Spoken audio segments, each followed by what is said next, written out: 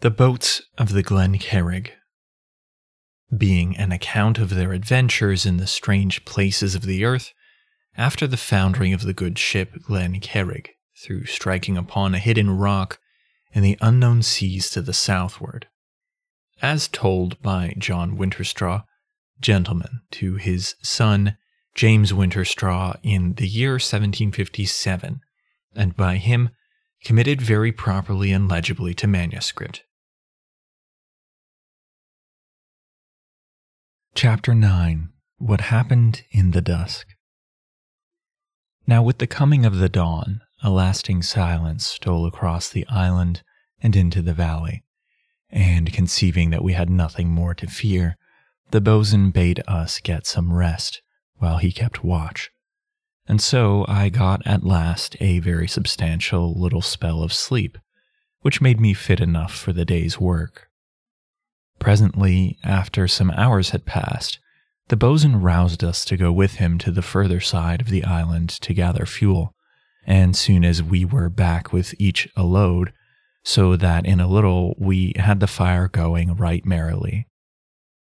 Now, for breakfast, we had a hash of broken biscuit, salt meat, and some shellfish, which the boatswain had picked up from the beach at the foot of the further hill, the whole being right liberally flavored with some of the vinegar, which the boatswain said would help keep down any scurvy that might be threatening us. And at the end of the meal, he served out to us each a little of the molasses, which we mixed with hot water and drank. The meal being ended, he went into the tent to take a look at Job, the which he had done already in the early morning, for the condition of the lad preyed somewhat upon him, he being, for all his size and top roughness, a man of surprisingly tender heart. Yet the boy remained much as on the previous evening, so that we knew not what to do with him to bring him into any better health. One thing we tried, knowing that no food had passed his lips since the previous morning, and that was to get some little quantity of hot water, rum, and molasses down his throat, for it seemed to us he might die from very lack of food. But though we worked with him for more than the half of an hour, we could not get him to come to sufficiently to take anything, and without that we had fear of suffocating him. And so presently we had perforce to leave him within the tent and go about our business, for there was very much to be done. Yet before we did aught else, the boatswain led us all into the valley,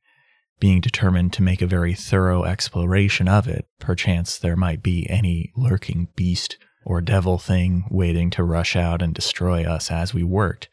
and more, he would make search that he might discover what manner of creatures had disturbed our night. In the early morning, when we had gone for the fuel, we had kept to the upper skirt of the valley, where the rock of the nearer hill came down into the spongy ground.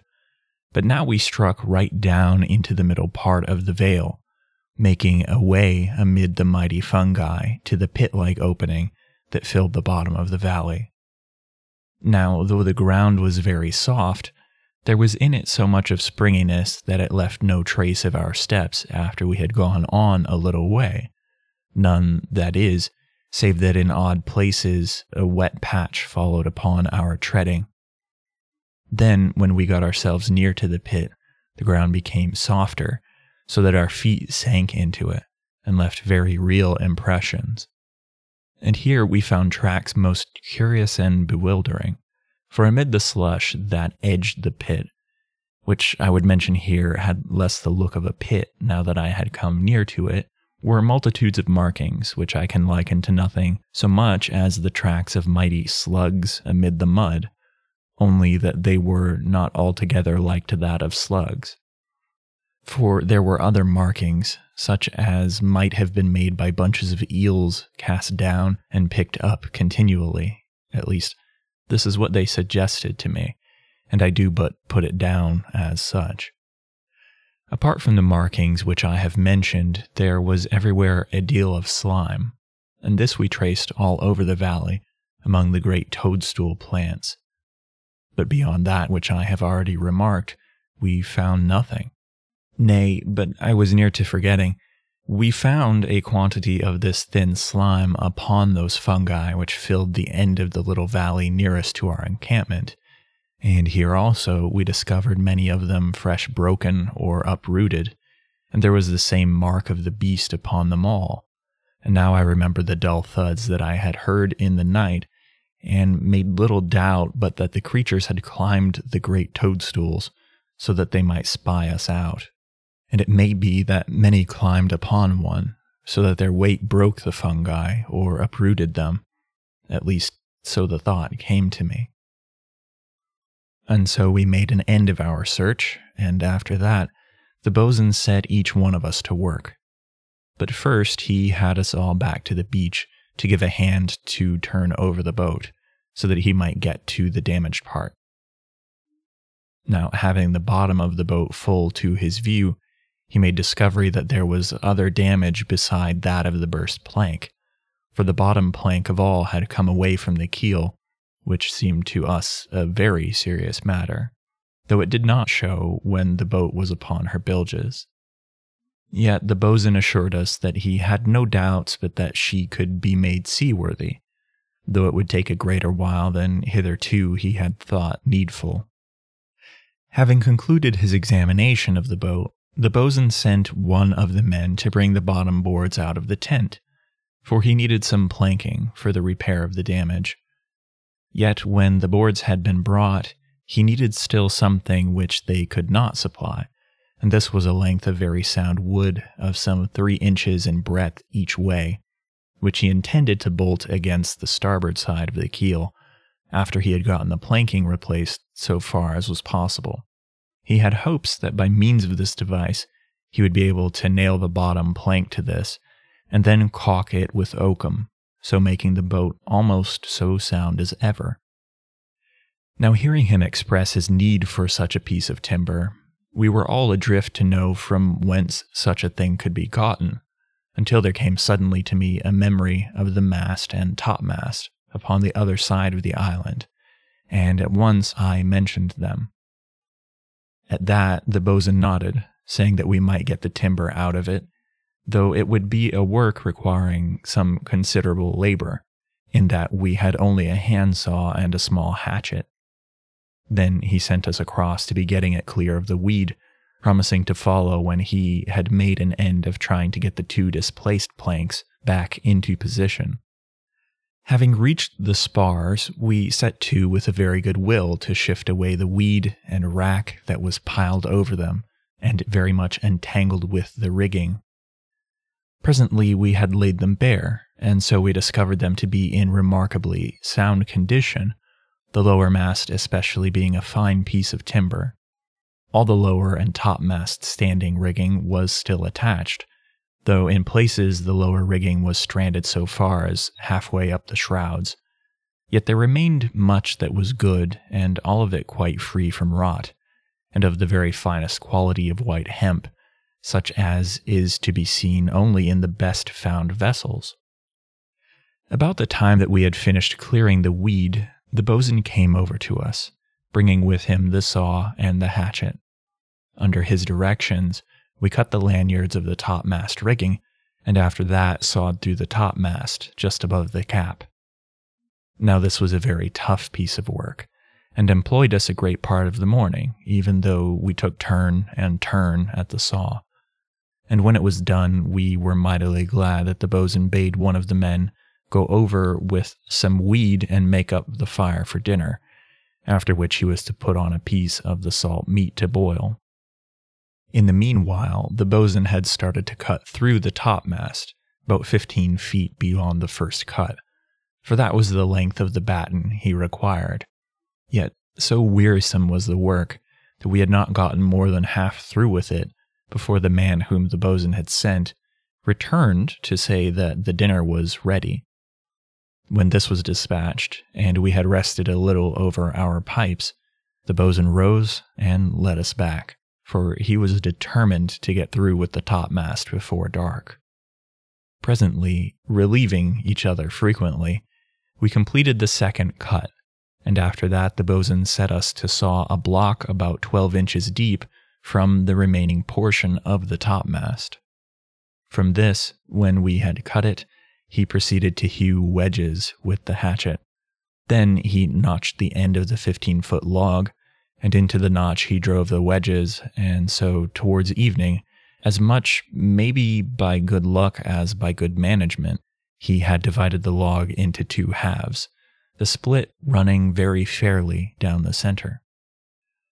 Now, perceiving how that it drew near to sundown, he bade the men haste and gather weed and carry it across to our camp. But one he sent along the shore to make a search for shellfish among the weed. Yet he himself ceased not to work at the divided log, and kept me with him as helper. Thus, within the next hour, we had a length maybe some 4 inches in diameter, split off the whole length of one of the halves, and with this he was very well content, though it seemed but a very little result for so much labor. By this time the dusk was upon us, and the men, having made an end of weed carrying, were returned to us, and stood about, waiting for the bosun to go into camp. At this moment, the man the bosun had sent to gather shellfish returned, and he had a great crab upon his spear, which he had spitted through the belly. This creature could not have been less than a foot across the back, and had a very formidable appearance, yet it proved to be a most tasty matter for our supper, when it had been placed for a while in boiling water. Now, so soon as this man was returned, we made at once for the camp, carrying with us the piece of timber which we had hewn from the topmast. By this time it was quite dusk, and very strange amid the great fungi as we struck across the upper edge of the valley toward the opposite beach. Particularly, I noticed that the hateful, moldy odor of these monstrous vegetables was more offensive than I had found it to be in the daytime, though this may be because I used my nose the more, in that I could not use my eyes to any great extent. We had gotten halfway across the top of the valley, and the gloom was deepening steadily, when there stole to me upon the calmness of the evening air a faint smell, something quite different from that of the surrounding fungi. A moment later I got a great whiff of it, and was near sickened with the abomination I smelled, but the memory of that foul thing which had come to the side of the boat in the dawn gloom, before we discovered the island, roused me to a terror beyond that of the sickness of my stomach, for suddenly I knew what manner of thing it was that had beslimed my face and throat upon the previous night, and left its hideous stench lingering in my nostrils. And, with the knowledge, I cried out to the bosun to make haste, for there were demons with us in the valley.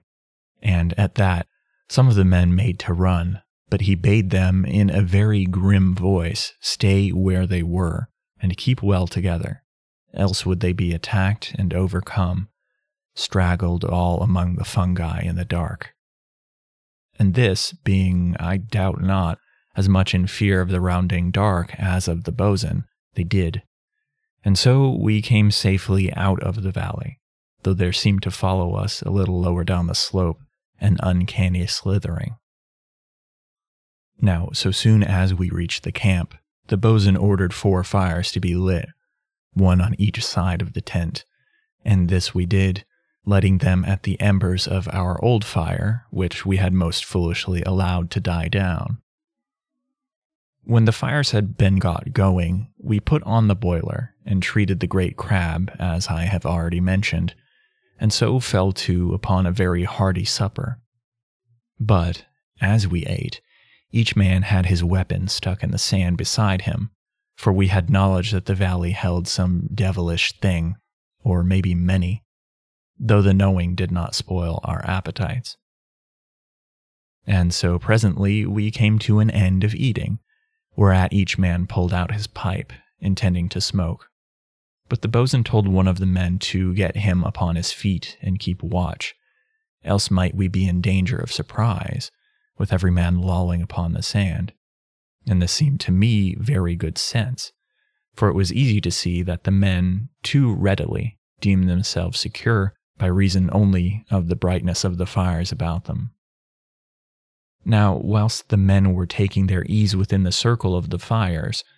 the bosun lit one of the dips which we had out of the ship in the creek, and went in to see how Job was after the day's rest.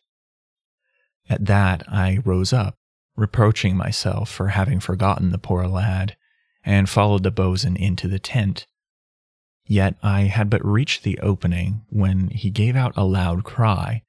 and held the candle low down to the sand. At that I saw the reason for his agitation, for in the place where we had left Job there was nothing. I stepped into the tent, and in the same instant there came to my nostrils the faint odor of the horrible stench which had come to me in the valley, and before then from the thing that came to the side of the boat. And suddenly I knew that Job had fallen prey of those foul things, and knowing this, I called out to the bosun that they had taken the boy. And then my eyes caught the smear of slime upon the sand, and I had proof that I was not mistaken. Now, so soon as the bosun knew all that was in my mind, though indeed it did but corroborate that which had come to his own, he came swiftly out from the tent, bidding the men to stand back, for they had come all about the entrance, being very much discomposed at that which the bosun had discovered. Then the bosun took from a bundle of the reeds, which they had cut at the time when he had bidden them gather fuel, several of the thickest, and to one of these he bound a great mass of the dry weed, whereupon the men, divining his intention, did likewise with the others, and so we had each of us the wherewithal for a mighty torch. So soon as we had completed our preparations, we took each man his weapon, and plunging our torches into the fires, set off along the track which had been made by the devil things, and the body of poor Job. For now that we had suspicion that harm had come to him, the marks in the sand and the slime were very plain to be seen, so that it was a wonder that we had not discovered them earlier. Now the bosun led the way, and finding the marks led direct to the valley, he broke into a run, holding his torch well above his head. At that each of us did likewise, for we had a great desire to be together, and further than this, I think with truth I may say, we were all fierce to avenge Job, so that we had less of fear in our hearts than otherwise had been the case. In less than the half of a minute we had reached the end of the valley, but here, the ground being of a nature not happy in the revealing of tracks, we were at fault to know in which direction to continue. At that the bosun set up a loud shout to Job. Perchance he might yet be alive, but there came no answer to us, save a low and uncomfortable echo. Then the bosun, desiring to waste no more time, ran straight down towards the center of the valley, and we followed and kept our eyes very open about us. We had gotten perhaps halfway, when one of the men shouted that he saw something ahead, but the bosun had seen it already, for he was running straight down upon it, holding his torch high and swinging his great cutlass. Then, instead of smiting, he fell upon his knees beside it, and the following instant we were up with him, and in that same moment it seemed to me that I saw a number of white shapes melt swiftly into the shadows further ahead, but I had no thought for these when I perceived that by which the bosun knelt, for it was the stark body of Job, and no inch of it but was covered with the little ringed marks that I had discovered upon my throat, and from every place there ran a trickle of blood, so that he was a most horrid and fearsome sight. At the sight of Job so mangled and bebled, there came over us the sudden quiet of a mortal terror, and in that space of silence, the bosun placed his hand over the poor lad's heart, but there was no movement, though the body was still warm. Immediately upon that, he rose to his feet, a look of vast wrath upon his great face. He plucked his torch from the ground, into which he had plunged the haft, and stared round into the silence of the valley, but there was no living thing in sight. Nothing save the giant fungi and the strange shadows cast by our great torches and the loneliness. At this moment, one of the men's torches, having burnt near out, fell all to pieces, so that he held nothing but the charred support, and immediately 2 more came to a similar end. Upon this, we became afraid that they would not last us back to the camp, and we looked to the bosun to know his wish. But the man was very silent, and peering everywhere into the shadows. Then a 4th torch fell to the ground in a shower of embers, and I turned to look. In the same instant there came a great flare of light behind me, accompanied by the dull thud of a dry matter set suddenly alight. I glanced swiftly back to the bosun, and he was staring up at one of the giant toadstools which was in flames all along its nearer edge, burning with an incredible fury, sending out spirits of flame, and anon giving out sharp retorts, and at each retort a fine powder was belched into thin streams, which, getting into our throats and nostrils, set us sneezing and coughing most lamentably, so that I am convinced, had any enemy come upon us at that very moment, we had been undone by reason of our uncouth helplessness. Now, whether it had come to the bosun to set alight this first of the fungi, I know not,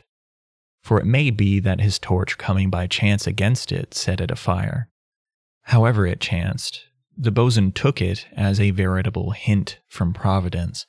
and was already setting his torch to one a little further off, while the rest of us were near to choking with our coughing and sneezing. Yet that were we so suddenly overcome by the potency of the powder, I doubt if a full minute passed before we were each one busied after the manner of the bosun, and those whose torches had burned out knocked flaming pieces from the burning fungus,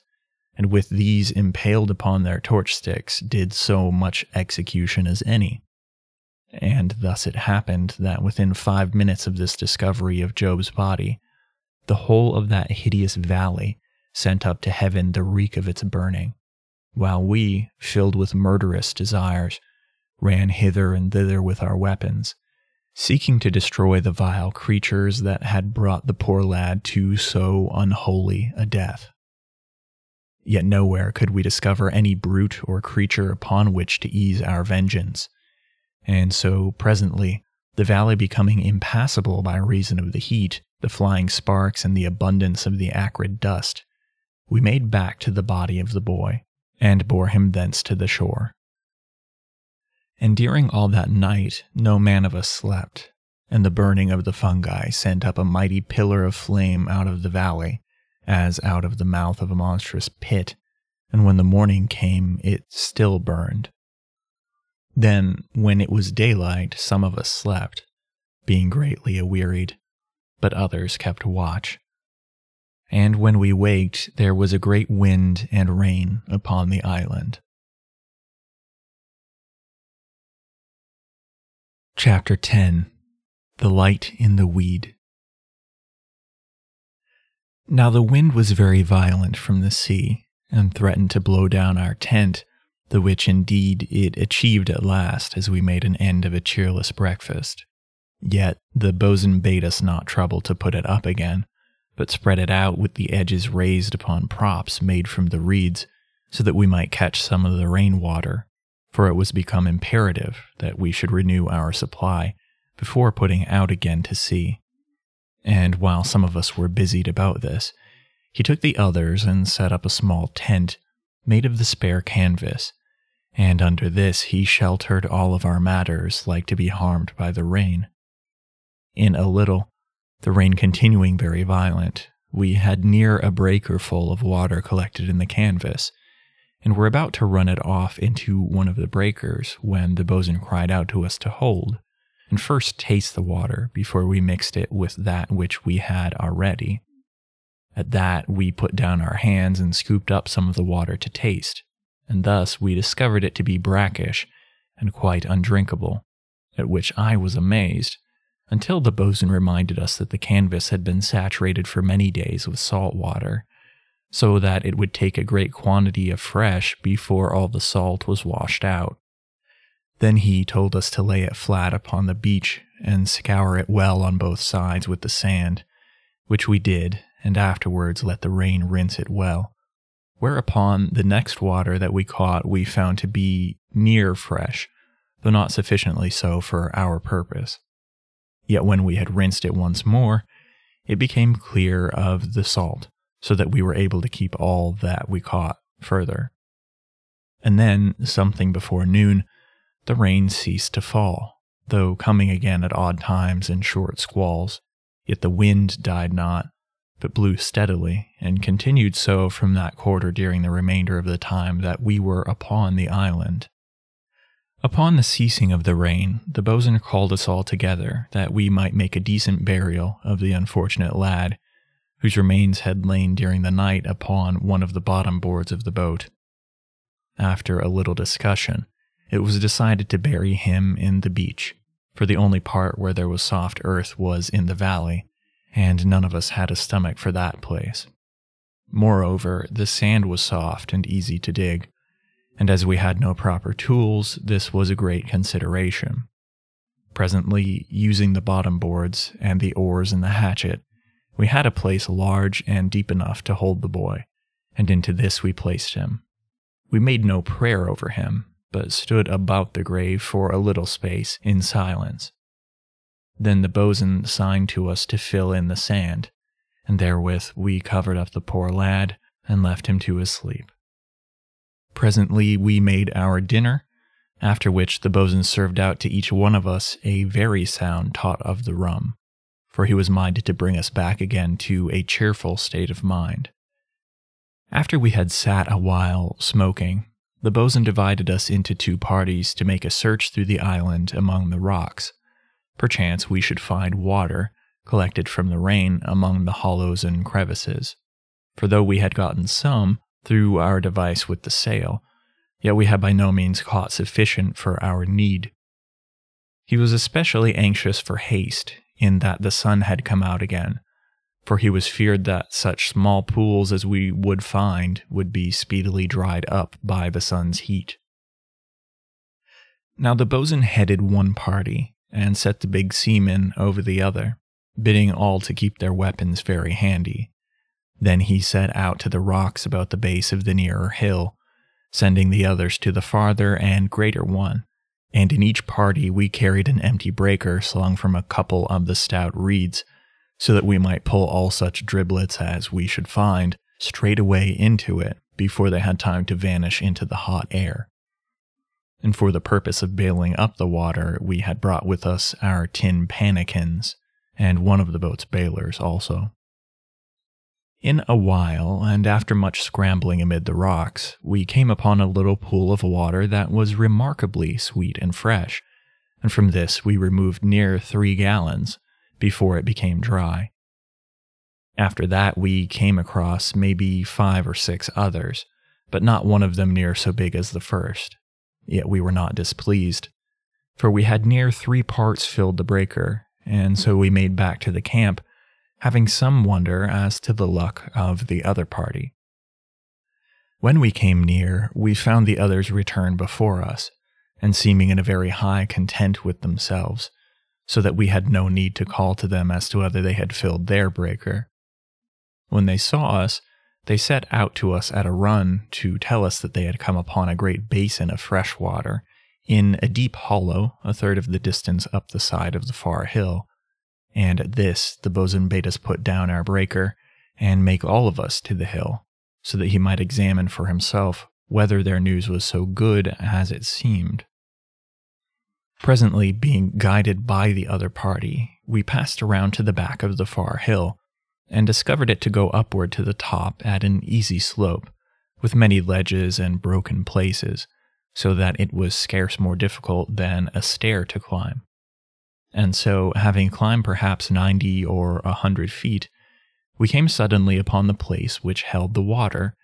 and found that they had not made too much of their discovery. For the pool was near 20 feet long by 12 broad,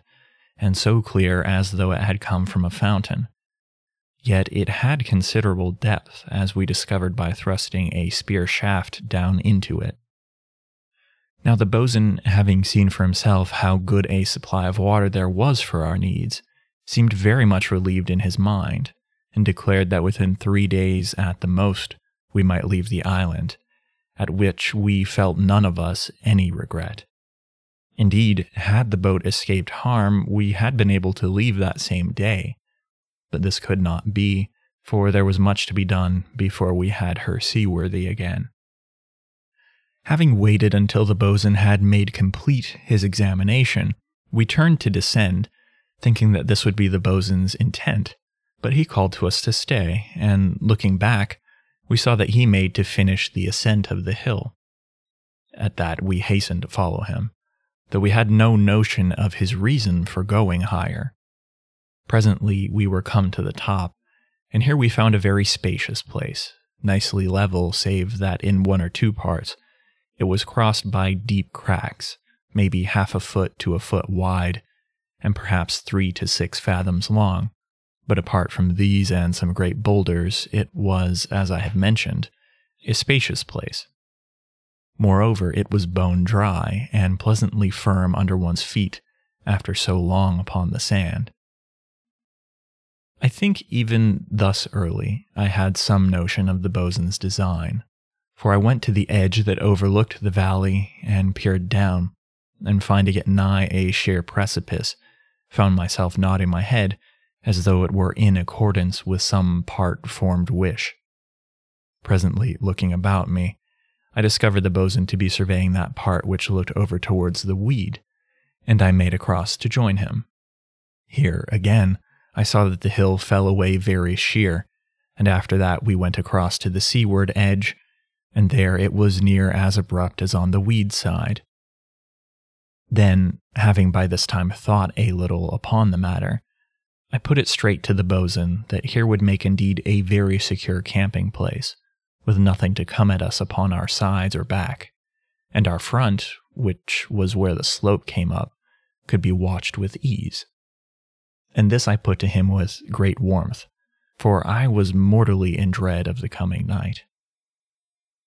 When I had made an end of speaking, the bosun disclosed to me that this was, as I had suspicion, his intent, and immediately he called to the men that we should haste down and ship our camp to the top of the hill. At that,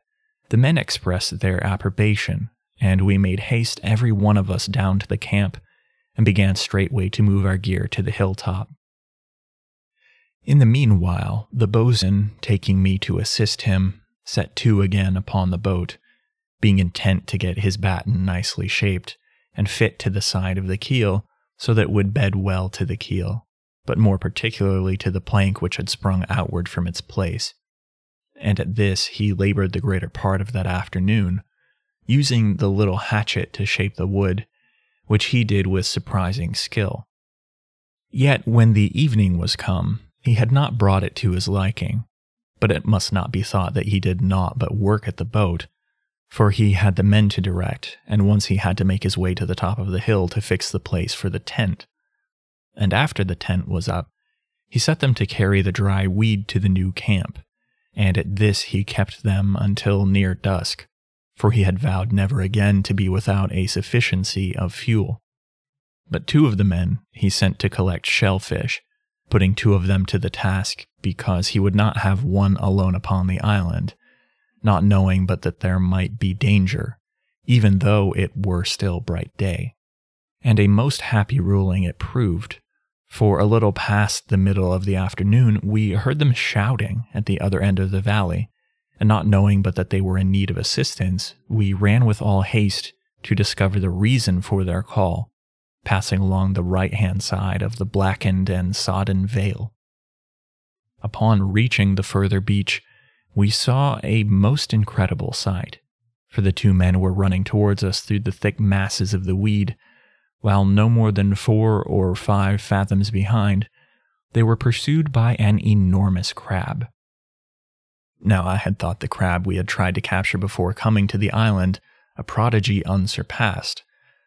but this creature was no more than treble its size, seeming as though a prodigious table were a chase of them. And moreover, spite of its monstrous bulk, it made better way over the weed than I should have conceived to be possible, running almost sideways, and with one enormous claw raised near 12 feet into the air. Now, whether, omitting accidents, the men would have made good their escape to the firmer ground of the valley, where they could have attained to a greater speed, I do not know. But suddenly one of them tripped over a loop of the weed, and the next instant lay helpless upon his face. He had been dead the following moment, but for the pluck of his companion, who faced round manfully upon the monster, and ran at it with his 20-foot spear. It seemed to me that the spear took it about a foot below the overhanging armor of the great back shell, and I could see that it penetrated some distance into the creature, the man having, by the aid of Providence, stricken it in a vulnerable part. Upon receiving this thrust, the mighty crab ceased at once its pursuit, and clipped at the haft of the spear with its great mandible, snapping the weapon more easily than I had done the same thing to a straw. By the time we had raced up to the men, the one who had stumbled was again upon his feet and turning to assist his comrade. But the boatswain snatched his spear from him and leapt forward himself, for the crab was making now at the other man. But the boatswain did not attempt to thrust the spear into the monster, but he instead made 2 swift blows at the great protruding eyes, and in a moment the creature had curled itself up, helpless, save that the huge claw waved about aimlessly. At that, the boatswain drew us off, though the man who had attacked the crab desired to make an end of it, averring that we should get some very good eating from it. But to this the boatswain would not listen, telling him that it was yet capable of very deadly mischief, did any but come within reach of its prodigious mandible. And after this he bade them look no more for shellfish, but take out the 2 fishing lines which we had, and see if they could catch aught from some safe ledge on the further side of the hill upon which we had made our camp.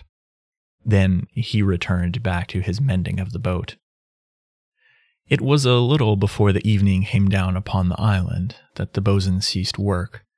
and after that he called to the men who, having made an end of their fuel carrying, were standing near to place the full breakers, which we had not thought needful to carry to the new camp on account of their weight,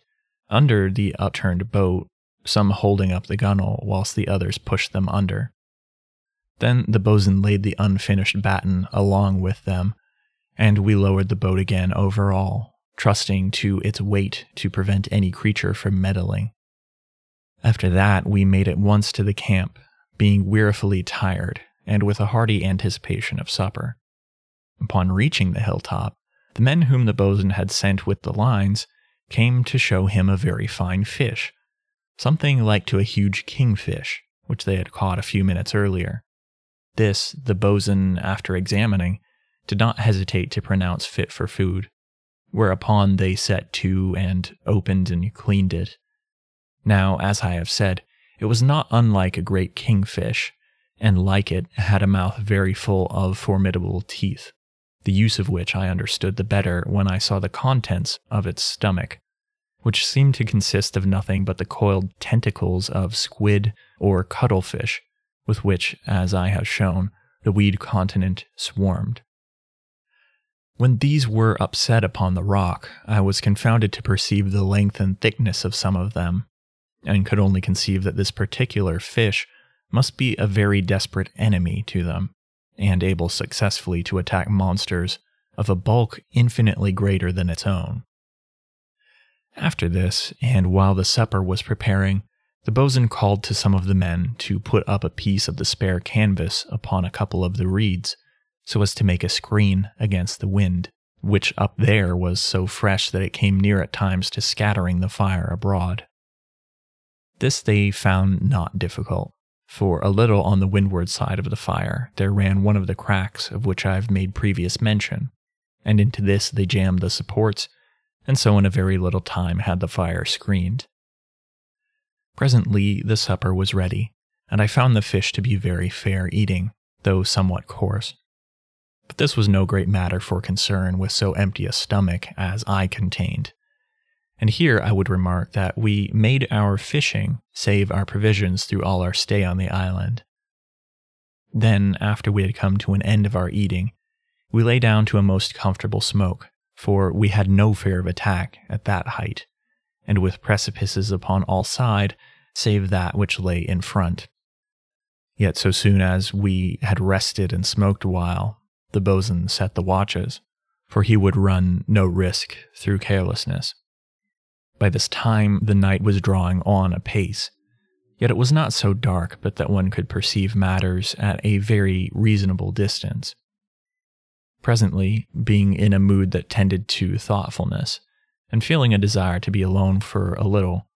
I strolled away from the fire to the leeward edge of the hilltop.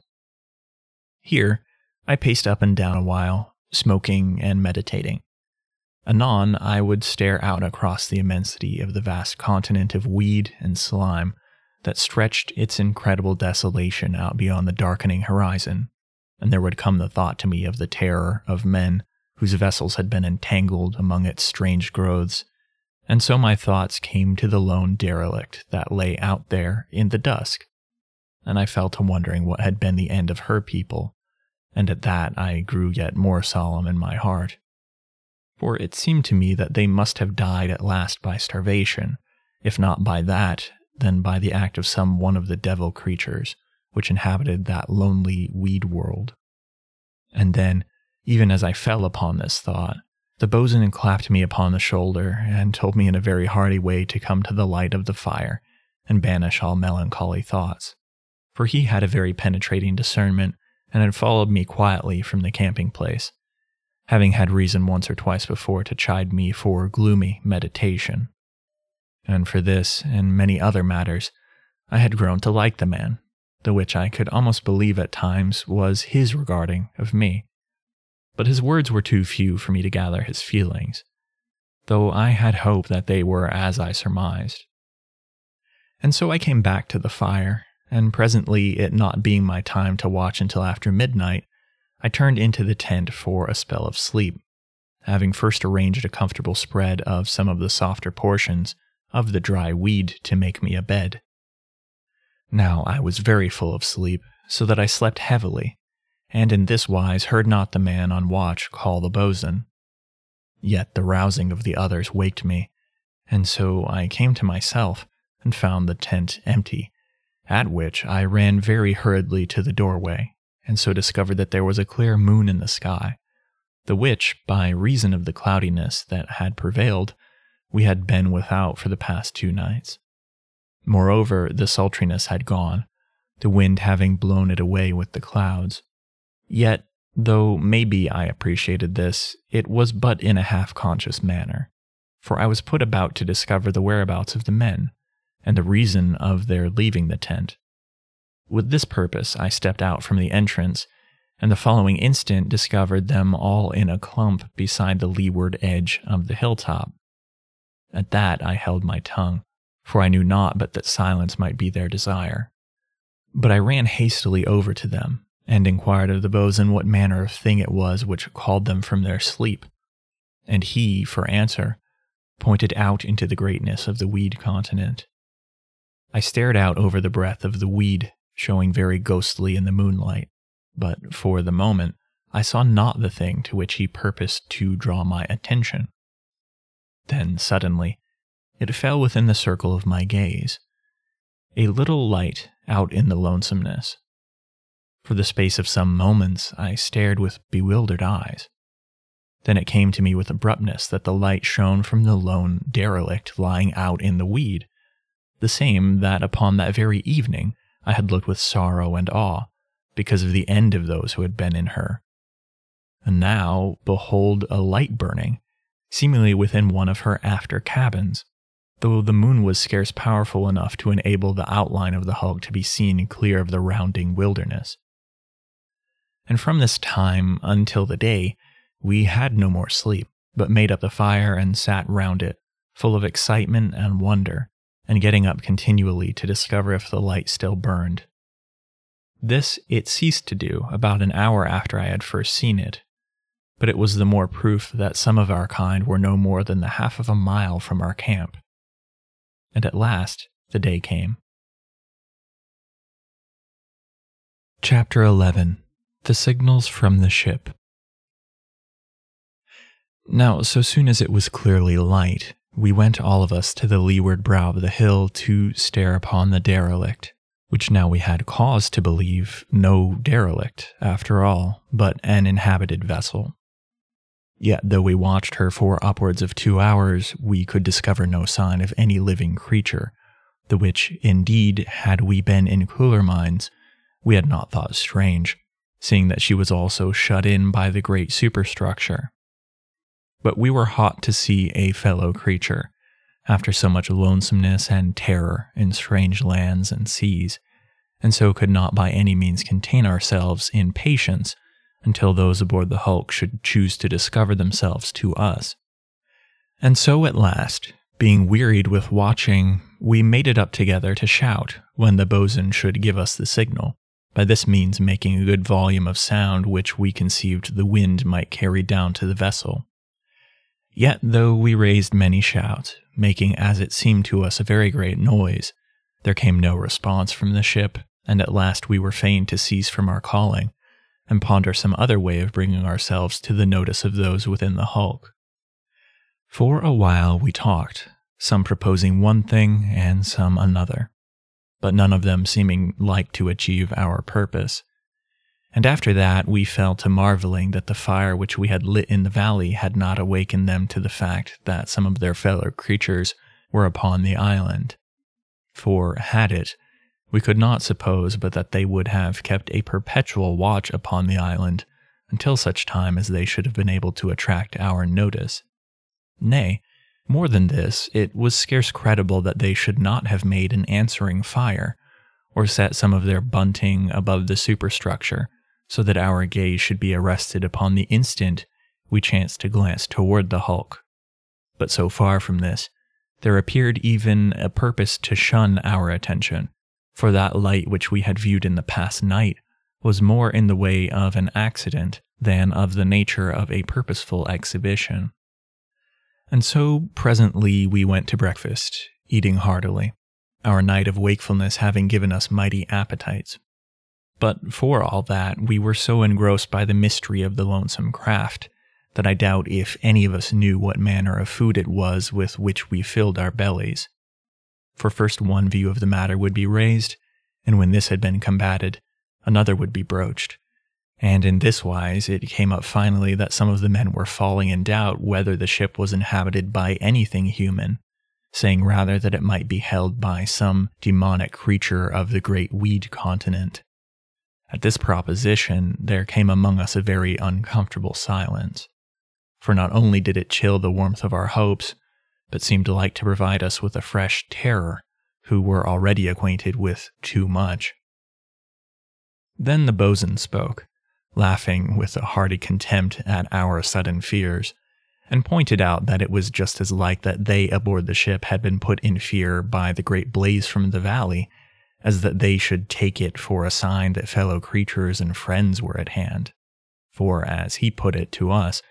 who of us could say what fell brutes and demons the weed continent did hold? And if we had reason to know that there were very dread things among the weed, how much more must they, who had, for all that we knew, been many years beset around by such? And so, as he went on to make clear, we might suppose that they were very well aware there had come some creatures to the island, yet maybe they desired not to make themselves known until they had been given sight of them, and because of this, we must wait until they chose to discover themselves to us. Now, when the boatswain had made an end, we felt each one of us greatly cheered, for his discourse seemed very reasonable. Yet there were many matters that troubled our company, for as one put it, was it not mightily strange that we had not had previous sight of their light, or in the day of the smoke from their galley fire?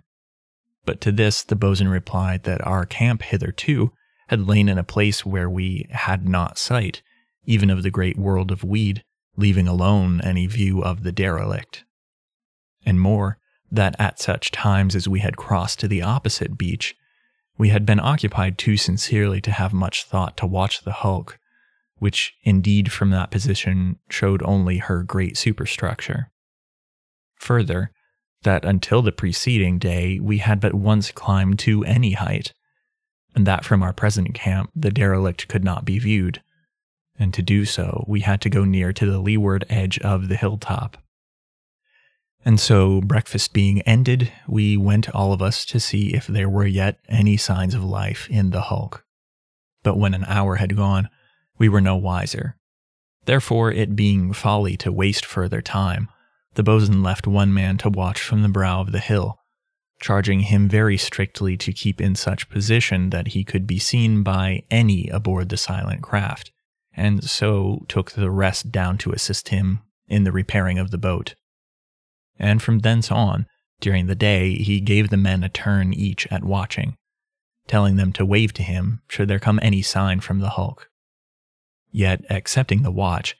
he kept every man so busy as might be, some bringing weed to keep up a fire which he had lit near the boat, one to help him turn and hold the batten upon which he labored, and two he sent across to the wreck of the mast to detach one of the futtock shrouds, which, as is most rare, were made of iron rods. This, when they brought it, he bade me heat in the fire, and afterwards beat out straight at one end, and when this was done, he set me to burn holes with it through the keel of the boat, at such places as he had marked, these being for the bolts with which he had determined to fasten on the batten. In the meanwhile, he continued to shape the batten until it was a very good and true fit according to his liking. And all the while he cried out to this man and to that one to do this or that, and so I perceived that apart from the necessity of getting the boat into seaworthy condition, he was desirous to keep the men busied, for they were become so excited at the thought of fellow creatures almost within hail that he could not hope to keep them sufficiently in hand without some matter upon which to employ them. Now it must not be supposed that the boatswain had no share of our excitement, for I noticed that he gave ever and anon a glance to the crown of the far hill. Perchance the watchman had some news for us. Yet the morning went by, and no signal came to tell us that the people in the ship had designed to show themselves to the man upon watch, and so we came to dinner. At this meal, as might be supposed, we had a second discussion upon the strangeness of the behavior of those aboard the hulk, yet none could give any more reasonable explanation than the boatswain had given in the morning, and so we left it at that. Presently, when we had smoked and rested very comfortably, for the boatswain was no tyrant, mind you, we rose at his bidding to descend once more to the beach. But at this moment, one of the men having run to the edge of the hill to take a short look at the hulk, cried out that a part of the great superstructure over the quarter had been removed or pushed back, and that there was a figure there, seeming so far as his unaided sight could tell, to be looking through a spyglass at the island. Now it would be difficult to tell of all our excitement at this news, and we ran eagerly to see for ourselves if it could be as he informed us. And so it was. For we could see the person very clearly, though remote and small because of the distance. That he had seen us, we discovered in a moment, for he began very suddenly to wave something, which I judged to be the spyglass, in a wild manner, seeming also to be jumping up and down. Yet I doubt not but that we were as much excited, for suddenly I discovered myself to be shouting with the rest in a most insane fashion, and moreover I was waving my hands and running to and fro upon the brow of the hill. Then I observed that the figure on the hulk had disappeared, but it was for no more than a moment, and then it was back, and there were near a dozen with it, and it seemed to me that some of them were females,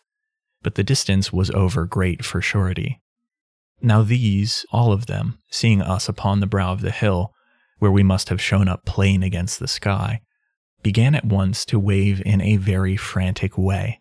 and we, replying in like manner, shouted ourselves hoarse with vain greetings. But soon as we grew wearied of the unsatisfactoriness of this method of showing our excitement, and one took a piece of the square canvas and let it stream out into the wind, waving it to them, and another took a second piece and did likewise, while a third man rolled up a short bit into a cone and made use of it as a speaking trumpet, though I doubt if his voice carried any the further because of it. For my part, I had seized one of the long bamboo-like reeds which were lying about near the fire, and with this I was making a very brave show. And so it may be seen how very great and genuine was our exultation upon our discovery of these poor people, shut off from the world within that lonesome craft. Then suddenly it seemed to come to us to realize that they were among the weed and we upon the hilltop, and that we had no means of bridging that which lay between. And at this we faced one another to discuss what we should do to effect the rescue of those within the hulk. Yet it was little that we could even suggest, for though one spoke of how he had seen a rope cast by means of a mortar to a ship that lay offshore, yet this helped us not, for we had no mortar. But here the same man cried out that they in the ship might have such a thing, so that they would be able to shoot the rope to us, and at this we thought more upon his saying, for if they had such a weapon, then might our difficulties be solved. Yet we were greatly at a loss to know how we should discover whether they were possessed of one, and further to explain our design to them. But here the boatswain came to our help, and bade one man go quickly and char some of the reeds in the fire, and while this was doing, he spread out upon the rock one of the spare lengths of canvas. Then he sung out to the man to bring him one of the pieces of charred reed, and with this he wrote our question upon the canvas, calling for fresh charcoal as he required it. Then, having made an end of writing, he bade two of the men take hold of the canvas by the ends and expose it to the view of those in the ship, and in this manner we got them to understand our desires. For presently some of them went away and came back after a little, and held up for us to see a very great square of a white, and upon it a great No. And at this we were again at our wits' end to know how it would be possible to rescue those within the ship. For suddenly our whole desire to leave the island was changed into a determination to rescue the people in the hulk. And indeed, had our intentions not been such, we had been veritable curs. Though I am happy to tell that we had no thought at this juncture, but for those who were now looking to us to restore them once more to the world to which they had been so long strangers. Now, as I have said, we were again at our wits' end to know how to come at those within the hulk, and there we stood all of us, talking together. Perchance we should hit upon some plan, and anon we would turn and wave to those who watched us so anxiously. Yet a while passed, and we had come no nearer to a method of rescue. Then a thought came to me, waked perchance by the mention of shooting the rope over to the hulk by means of a mortar, how that I had read once in a book of a fair maid whose lover effected her escape from a castle by a similar artifice, only that in his case he made use of a bow in place of a mortar,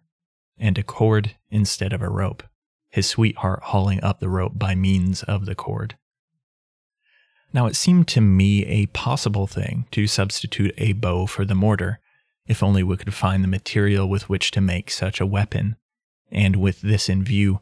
I took up one of the lengths of the bamboo-like reed and tried the spring of it, which I found to be very good, for this curious growth of which I have spoken hitherto as a reed had no real resemblance to that plant, beyond its appearance, it being extraordinarily tough and woody, and having considerably more nature than a bamboo. Now having tried the spring of it, I went over to the tent, and cut a piece of samsonlin, which I found among the gear, and with this and the reed I contrived a rough bow. Then I looked about until I came upon a very young and slender reed which had been cut with the rest, and from this I fashioned some sort of an arrow, feathering it with a piece of one of the broad stiff leaves which grew upon the plant, and after that I went forth to the crowd about the leeward edge of the hill. Now when they saw me thus armed, they seemed to think that I intended a jest, and some of them laughed, conceiving that it was a very odd action on my part.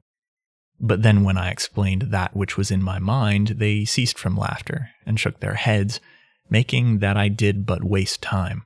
For, as they said, nothing save gunpowder could cover so great a distance. After that, they turned again to the boatswain, with whom some of them seemed to be in argument. And so for a little space I held my peace and listened. Thus I discovered that certain of the men advocated the taking of the boat so soon as it was sufficiently repaired, and making a passage through the weed to the ship, which they proposed to do by cutting a narrow canal. But the boatswain shook his head, and reminded them of the great devilfish and crabs and the worse things which the weed concealed, saying that those in the ship would have done it long since had it been possible, and at that the men were silenced, being robbed of their unreasoning ardor by his warning. Then just at that point there happened a thing which proved the wisdom of that which the boatswain contended. For suddenly one of the men cried out to us to look, and at that we turned quickly, and saw that there was a great commotion among those who were in the open place in the superstructure. For they were running this way and that, and some were pushing to the slide which filled the opening. And then immediately we saw the reason for their agitation and haste, for there was a stir in the weed near to the stem of the ship, and the next instant monstrous tentacles were reached up to the place where had been the opening, but the door was shut, and those aboard the hulk in safety. At this manifestation, the men about me who had proposed to make use of the boat, and the others also, cried out their horror of the vast creature, and I am convinced, had the rescue depended upon their use of the boat, then had those in the hulk been forever doomed.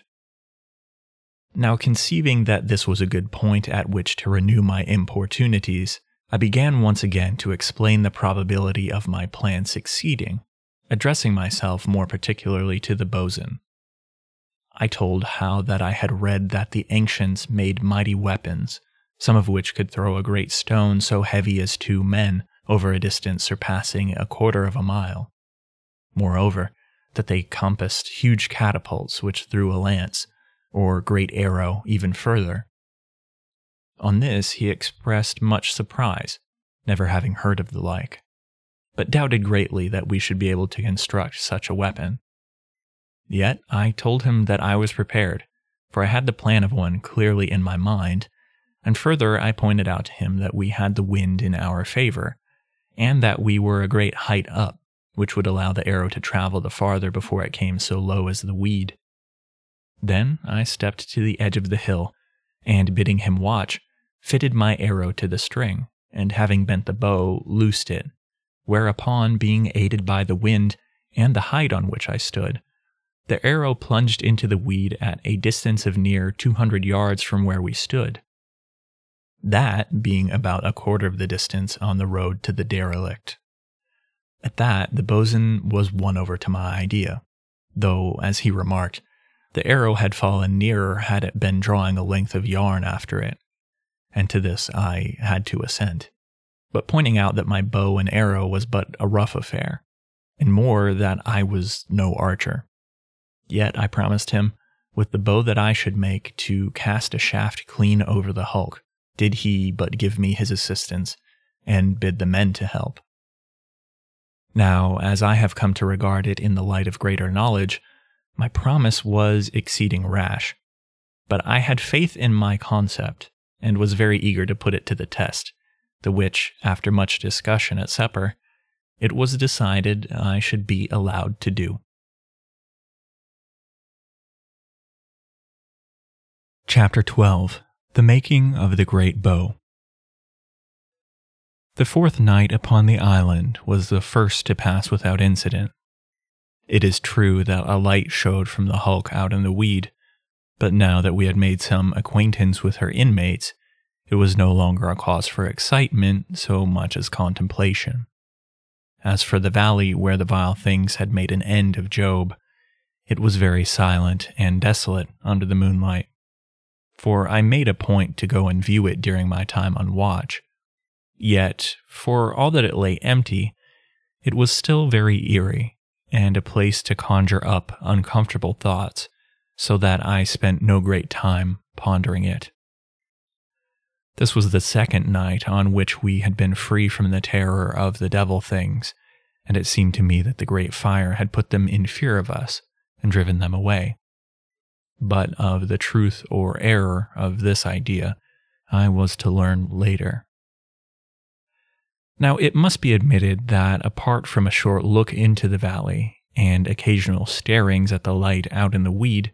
I gave little attention to aught but my plans for the great bow, and to such use did I put my time that when I was relieved, I had each particular and detail worked out, so that I knew very well just what to set the men doing so soon as we should make a start in the morning. Presently, when the morning had come, and we had made an end of breakfast, we turned to upon the great bow, the boatswain directing the men under my supervision. Now, the first matter to which I bent attention was the raising, to the top of the hill, of the remaining half of that portion of the topmast, which the boatswain had split in twain to procure the batten for the boat. To this end, we went down, all of us, to the beach where lay the wreckage, and getting about the portion which I intended to use, carried it to the foot of the hill. Then we sent a man to the top to let down the rope by which we had moored the boat to the sea anchor, and when we had bent this on securely to the piece of timber, we returned to the hilltop and tailed on to the rope, and so presently, after much weariful pulling, had it up. The next thing I desired was that the split face of the timber should be rubbed straight, and this the boatswain understood to do, and whilst he was about it, I went with some of the men to the grove of reeds, and here, with great care, I made a selection of some of the finest, these being for the bow, and after that I cut some which were very clean and straight, intending them for the great arrows. With these we returned once more to the camp, and there I set to and trimmed them of their leaves, keeping these latter, for I had use for them. Then I took a dozen reeds and cut them each to a length of 25 feet, and afterwards notched them for the strings.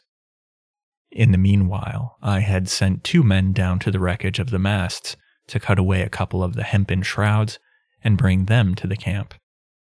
And they, appearing about this time, I set to work to unlay the shrouds, so that they might get out the fine white yarns which lay beneath the outer covering of tar and blacking. These, when they had come at them, we found to be very good and sound.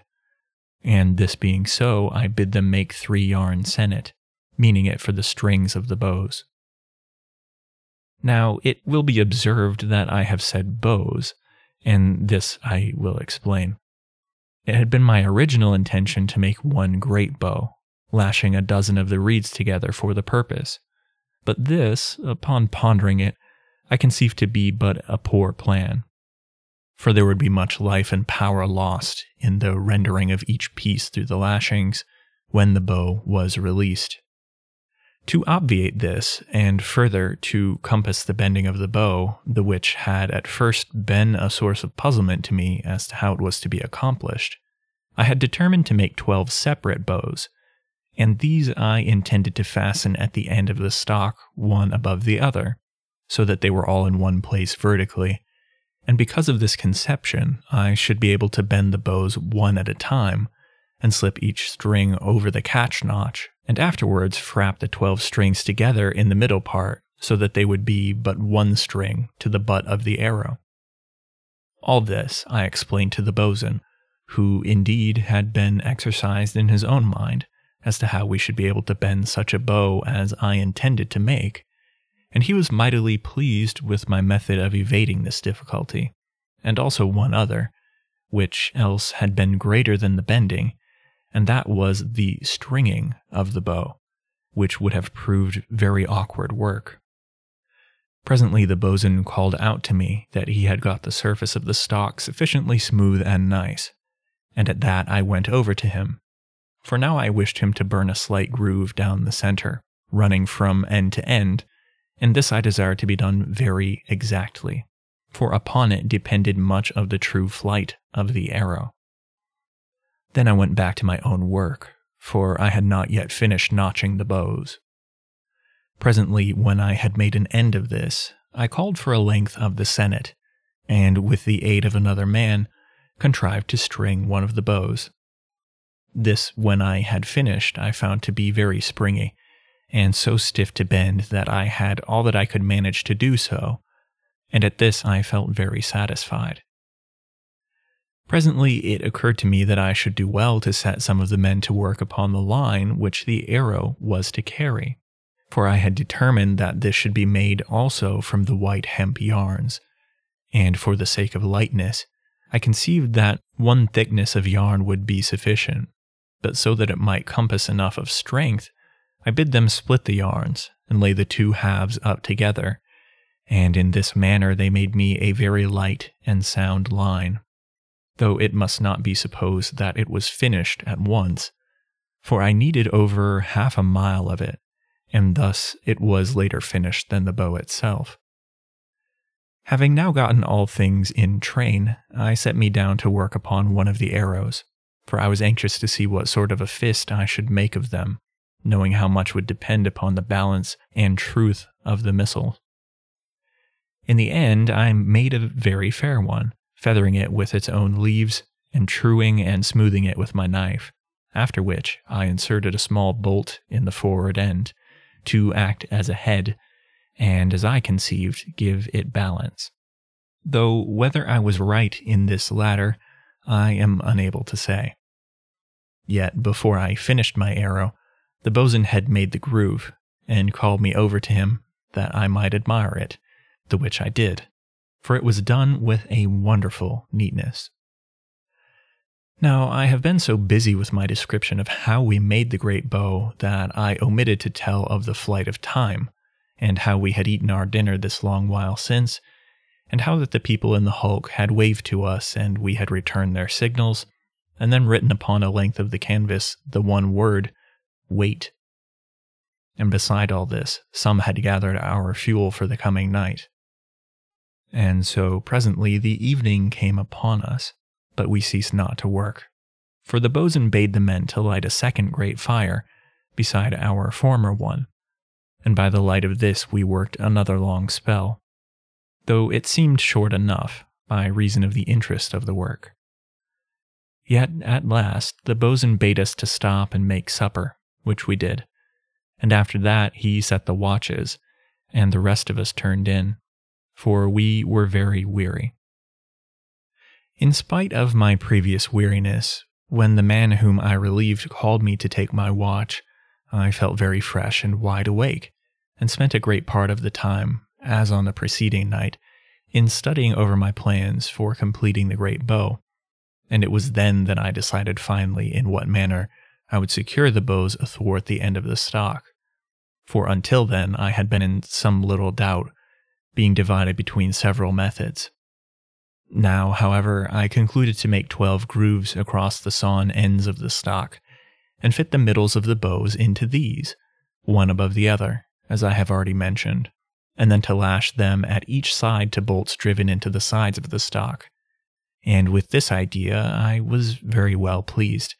for it promised to make them secure, and this without any great amount of work. Now, though I spent much of my watch in thinking over the details of the prodigious weapon, yet it must not be supposed that I neglected to perform my duty as watchman, for I walked continually about the top of the hill, keeping my cut and thrust ready for any sudden emergency. Yet my time passed off quietly enough, though it is true that I witnessed one thing which brought me a short spell of disquiet thought. It was in this wise. I had come to that part of the hilltop which overhung the valley, and it came to me, abruptly, to go near to the edge and look over.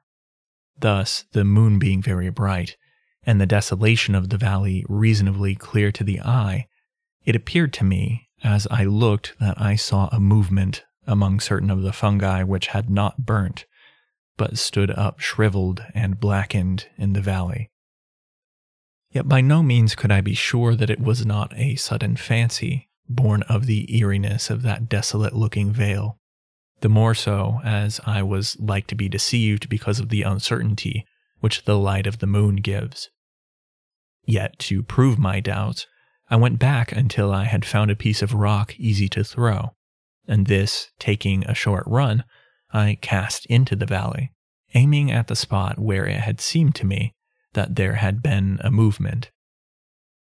Immediately upon this, I caught a glimpse of some moving thing,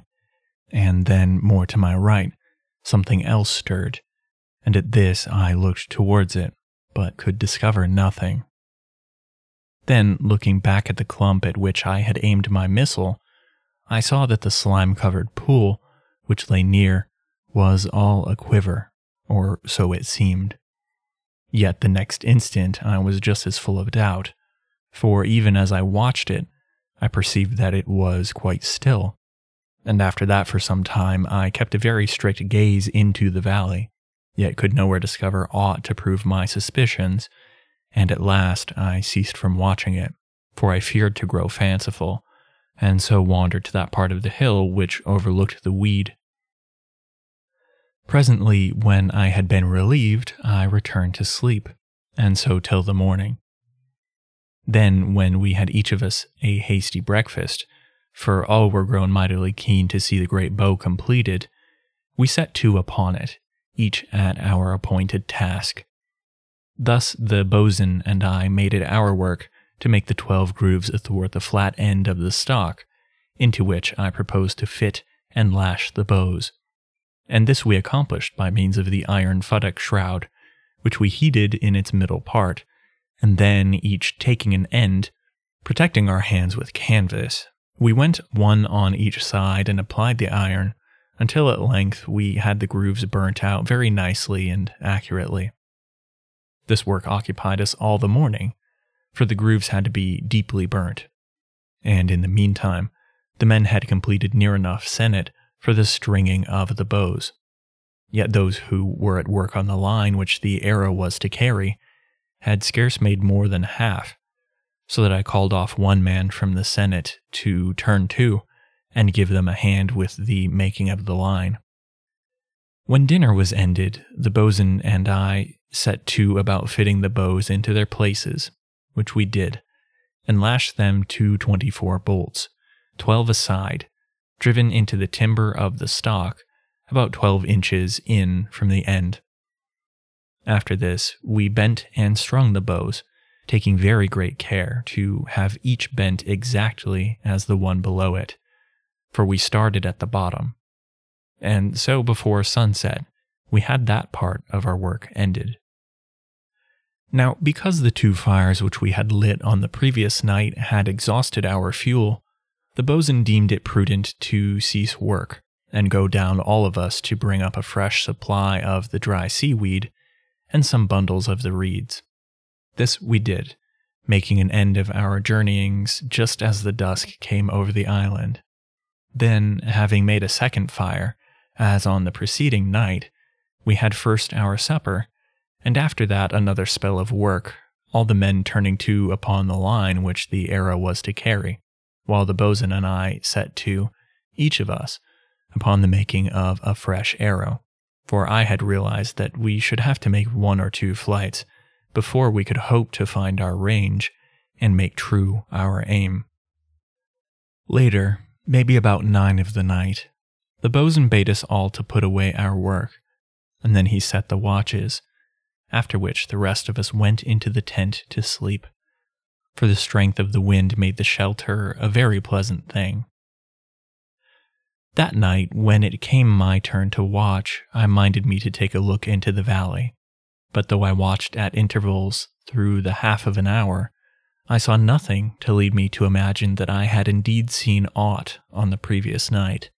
and so I felt more confident in my mind that we should be troubled no further by the devil things which had destroyed poor Job. Yet I must record one thing which I saw during my watch, though this was from the edge of the hilltop which overlooked the weed continent, and was not in the valley, but in the stretch of clear water which lay between the island and the weed. As I saw it, it seemed to me that a number of great fish were swimming across from the island, diagonally towards the great continent of weed. They were swimming in one wake, and keeping a very regular line, but not breaking the water after the manner of porpoises or blackfish. Yet, though I have mentioned this, it must not be supposed that I saw any very strange thing in such a sight, and indeed I thought nothing more of it than to wonder what sorts of fish they might be. For as I saw them indistinctly in the moonlight, they made a queer appearance, seeming each of them to be possessed of 2 tails, and further, I could have thought I perceived a flicker as of tentacles just beneath the surface, but of this I was by no means sure. Upon the following morning, having hurried our breakfast, each of us set to again upon our tasks, for we were in hopes to have the great bow at work before dinner. Soon the boatswain had finished his arrow, and mine was completed very shortly after, so that there lacked nothing now to the completion of our work, save the finishing of the line, and the getting of the bow into position. This latter, assisted by the men, we proceeded now to effect, making a level bed of rocks near the edge of the hill, which overlooked the weed. Upon this we placed the great bow, and then, having sent the men back to their work at the line, we proceeded to the aiming of the huge weapon. Now when we had gotten the instrument pointed, as we conceived, straight over the hulk, the which we accomplished by squinting along the groove which the boatswain had burnt down the center of the stock, we turned to upon the arranging of the notch and trigger, the notch being to hold the strings when the weapon was set, and the trigger, a board bolted on loosely at the side just below the notch, to push them upwards out of this place when we desired to discharge the bow.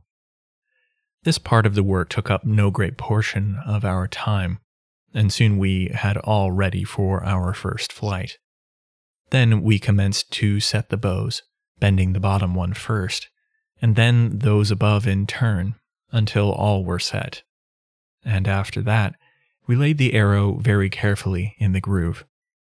Then I took 2 pieces of spun yarn and frapped the strings together at each end of the notch,